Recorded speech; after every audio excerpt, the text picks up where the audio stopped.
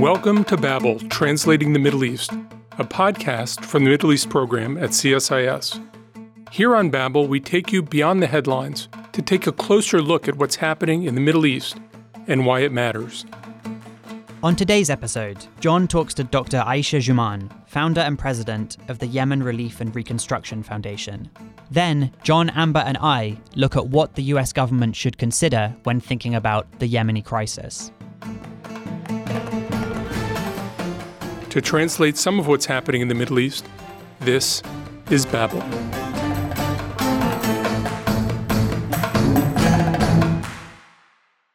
We're here today with Dr. Aisha Juman.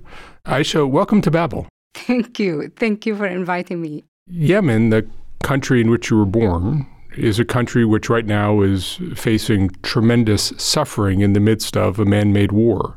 Of Yemen's 30 million people, the UN estimates that more than 24 million of them need aid. 10 million of them are one step away from starvation. You are somebody who for years has been working to provide help to Yemen, not as a full-time job, because your full-time job is an epidemiologist around the world, but your part-time activity has been helping Yemenis in need. How did you get involved in that activity? So helping people in need is a Yemeni concept. I grew up in a home that was very charitable. We always had an open house, which means people can come in anytime and spend as long as they want to. I remember as a child asking my mom about a family in particular because I didn't like their son. I used to fight with him. And I said, when are they going to go back? And she gave me a huge lecture about that. You don't ask your guests when they're going to go back. They're going to stay as long as they want to. So the other principle actually I learned from home is that when you do good deeds, when you do try to help people, that you're going to have always challenges. Yemen has been in a civil war, for 4.5 years. How did you get involved helping people who are suffering because of that war? I've been helping people in Yemen since I know myself. And even before the war occurred, I was sponsoring orphans. I was sending money to poor families. So that's something that's been going on. But when the war started, knowing the circumstances and knowing the economy, I knew immediately what the impact would be. And that's when I started, I devoted probably most of my salary to sending to Yemen. I was working for the Center for Disease Control as an epidemiologist, and my volunteer work was to work with the refugees. So we worked with the Bosnian refugees, with Iraqi Kurdish refugees, and so forth. So I reached out to that base, and I said, hey, this time it's Yemen. Would you be able to help me? Sure enough, I had over $70,000 in my personal account that needed to go to Yemen. And then I realized we really need now to have an organization. I cannot afford to have that much money coming into my personal account. So we started Yemen Relief and Reconstruction Foundation in August of 2017. 2018 was our first full year. Our budget for a new organization was over $600,000. This year, it's about $1 million. That's our second year. And that is because people had been extremely generous with us, but also because 100% of our funding go to services. Everybody in our organization is a volunteer, whether it's in Yemen or whether it's here. And this is what's really fascinating to me about Yemen, is that people who are helping us, who are volunteer with us, are not people who are rich. These are people who have really severe economic hardship, but they are willing to help.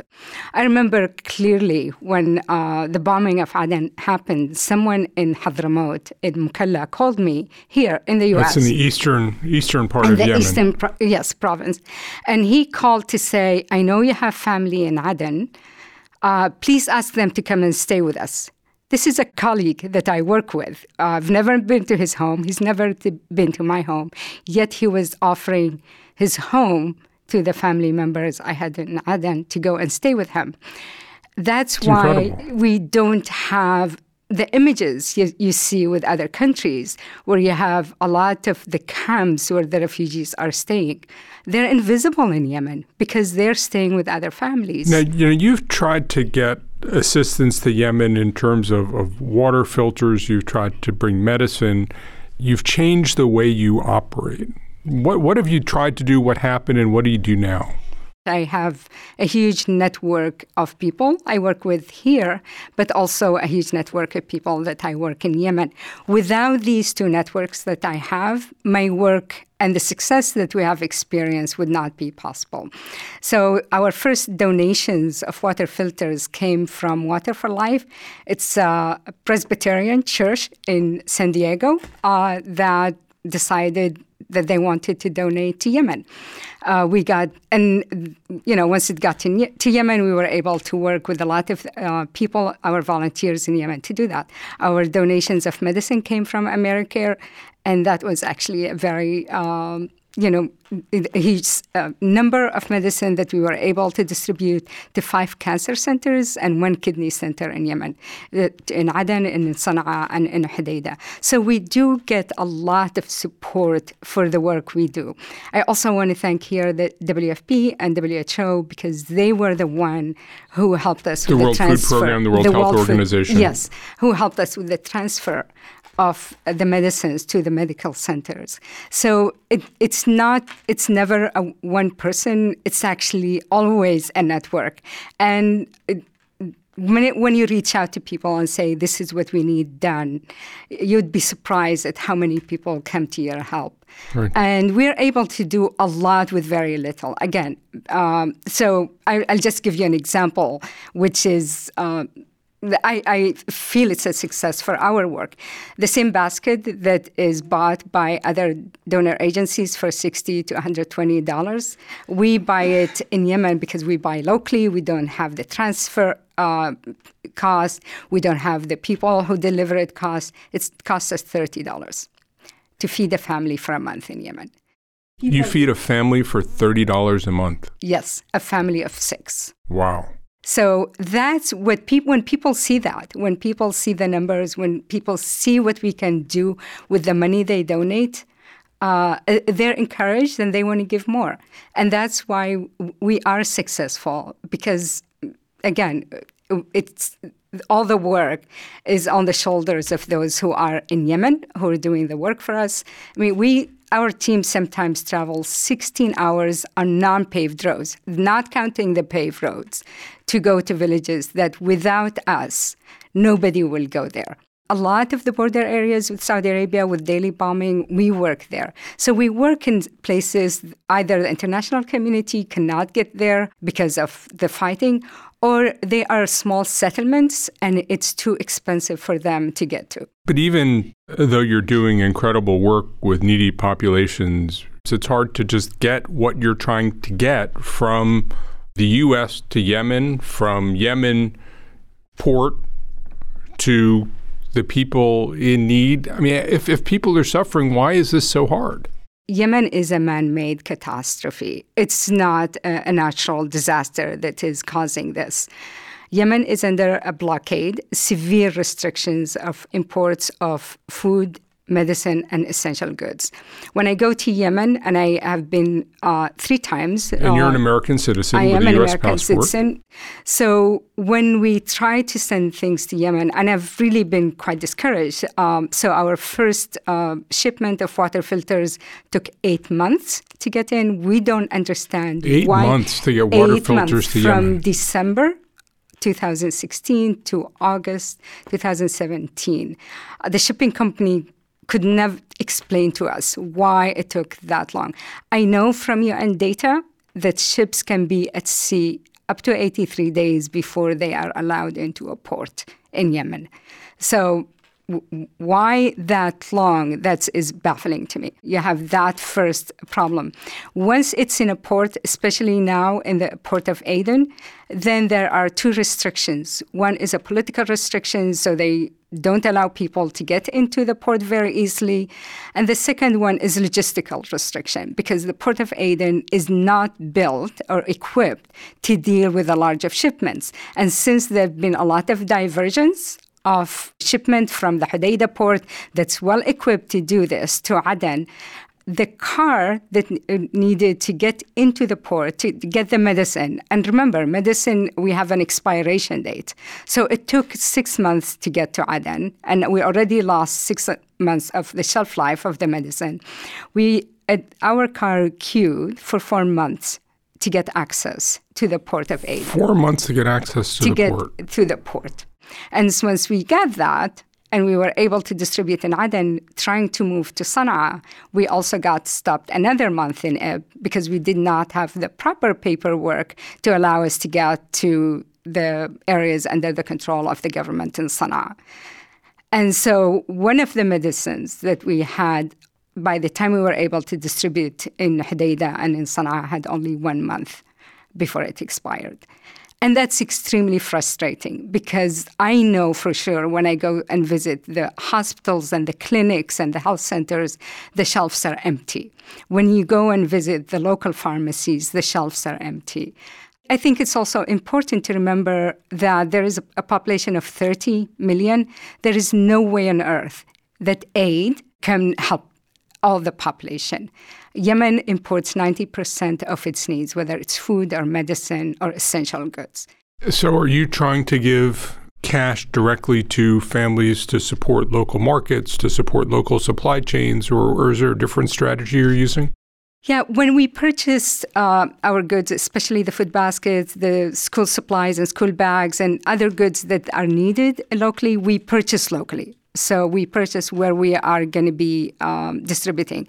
This is important for us because we buy products from the local market, but we also buy from the farmers. So in areas where they have lentils, we buy lentils. In areas where, in one area, we actually bought eggs for families because that's an area where they grow a lot of chicken.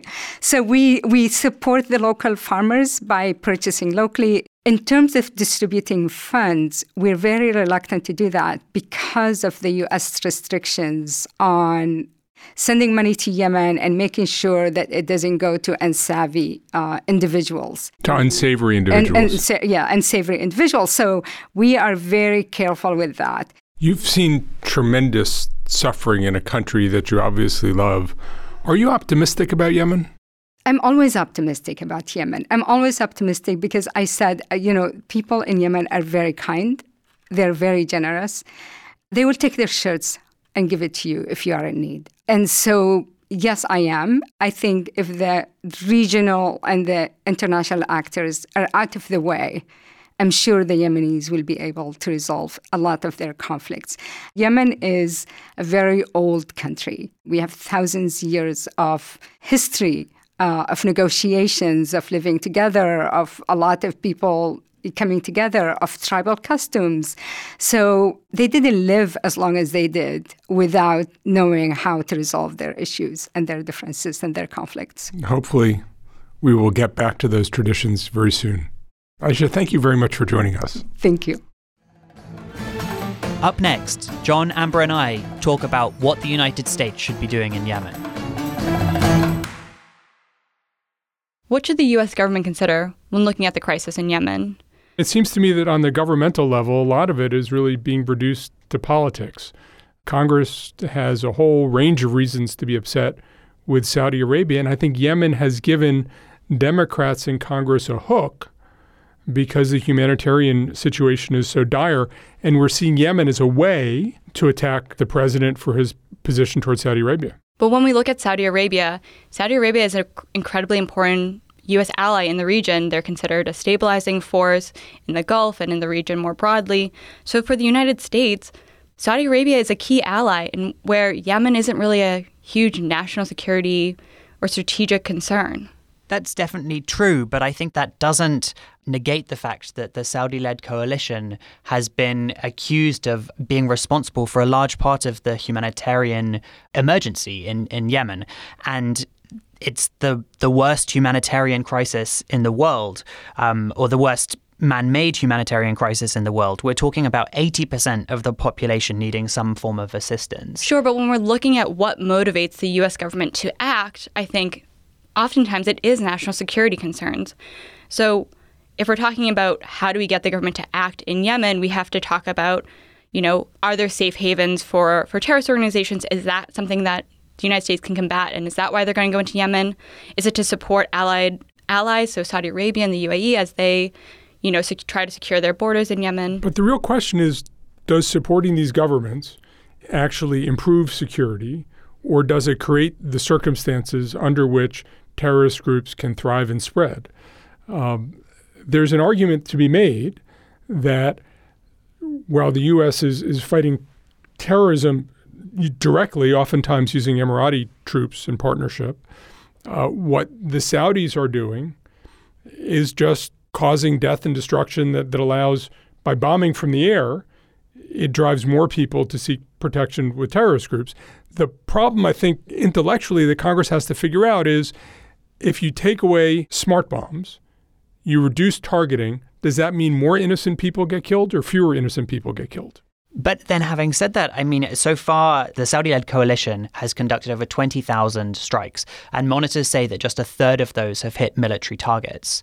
And we've seen really prominent cases where they've certainly hit civilian targets. There was that one in August of last year where they hit a school bus and killed over 40 school children. The question when you hit civilians is, did you intentionally hit civilians? Did you recklessly hit civilians? Or did you hit civilians by mistake because your targeting isn't good or your information isn't good? If your targeting information isn't good, then working with the U.S. government can make it better. If you're reckless about it, giving them more smart bombs means more people get killed, regardless of whether the targeting is right or not. And the UN appointed a team of investigators to look into this and to look into potential Western complicity in human rights abuses.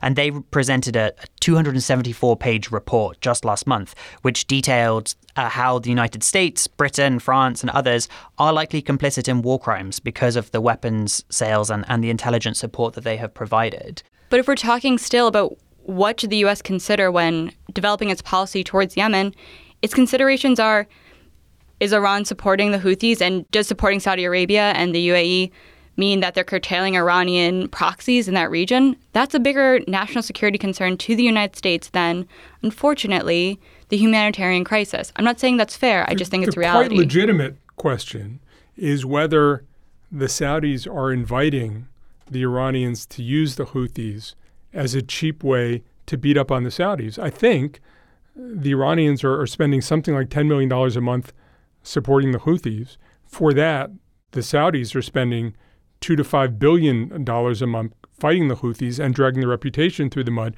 The question from a U.S. government perspective is, should we engaging more directly? Should we be engaging less directly? If we pull back, does the war stop, or does the war just get messier? Well, I would argue that opposition in the US Congress to the US support for the conflict in Yemen has already had an impact. We're currently seeing the UAE withdrawing numbers of its troops. And I think part of that is because of a fear that there's a shift in US politics. And I think a big part of that is because of the humanitarian implications of it. So I would say that it's opposition in the Senate and in the House of Representatives that's causing some of these actors to recalibrate what they're doing in Yemen. And then, of course, there's the question of where is President Trump going to be? Not right now, but where will he be in a month? Where will he be in 3 months? I think one of the things that must be going through the minds of all the governments in the region is if he could pull out of northeast Syria that quickly, if he could not respond to the Abqaiq attack, if he could not respond to shooting down a drone, is the United States walking away from the Middle East? And if it is, how should they pursue their conflict? Should they count on the United States being a partner or not? And frankly, the White House is sending more mixed signals than Congress is. Well, I think you make a pretty strong point about how the humanitarian crisis is kind of impacting how the United States is viewing Yemen. But I still don't see the United States pulling away from these core allies. Yes, obviously, we've seen that the United States has quickly withdrawn from northeastern Syria, and that has kind of devastating effects for the Kurds. But in terms of state allies, I don't see the United States actually moving away from Saudi Arabia. And on the counterterrorism mission, Saudi Arabia is a vital ally, not only for using bases to attack terrorists in Yemen, but for information sharing and all sorts of things the U.S. has been doing actively with Saudi Arabia starting before 9/11 and then actually increasing after 9/11, it's hard to imagine how the U.S. pursues counterterrorism without working closely with the government of Saudi Arabia. I would say in Congress there remains a consensus to preserve the U.S.-Saudi relationship. I think there's also consensus in Congress about concern about Iran's activities, and I think there's consensus in Congress that we should be concerned about the humanitarian consequences of this conflict. But where does that leave us? There isn't a sort of veto-proof majority for anything, really, in Congress. But I do think you see some congressional opportunism going on with here's a way to push the administration, here's a way to push the Saudis, and I think you're going to see that over the coming months. To me, there's no easy answer here. The United States has a ton of considerations when it comes to how is it going to operate within the Middle East, what are its key national interests there, what are key security interests. But I think when it comes to Yemen, the United States Congress is trying to look to see how can they impact this region. What is their role when it comes to foreign policy? So my final takeaway from this conversation is that U.S. national security interests really can drive U.S. policies, but that's not the only consideration that we need to take when it comes to Yemen. Definitely. I think the humanitarian part of this is only going to get more important going forward as the situation continues to deteriorate. And there are really uncomfortable questions about the complicity that the United States has in that humanitarian crisis. And Washington is in its strangest state I've ever seen it, certainly in my career. We have hard questions. Do we have a process that can begin to answer hard questions? Sometimes it's very hard to find that process. And those, I think, are the core factors when it comes to looking at the Yemen crisis. Thanks for listening to Babel. If you enjoyed this episode, please subscribe to the podcast on iTunes or Spotify or wherever you listen to podcasts. You can find more analysis on this topic linked in the show notes on the CSIS website, and you can find us on Twitter at CSIS Mideast.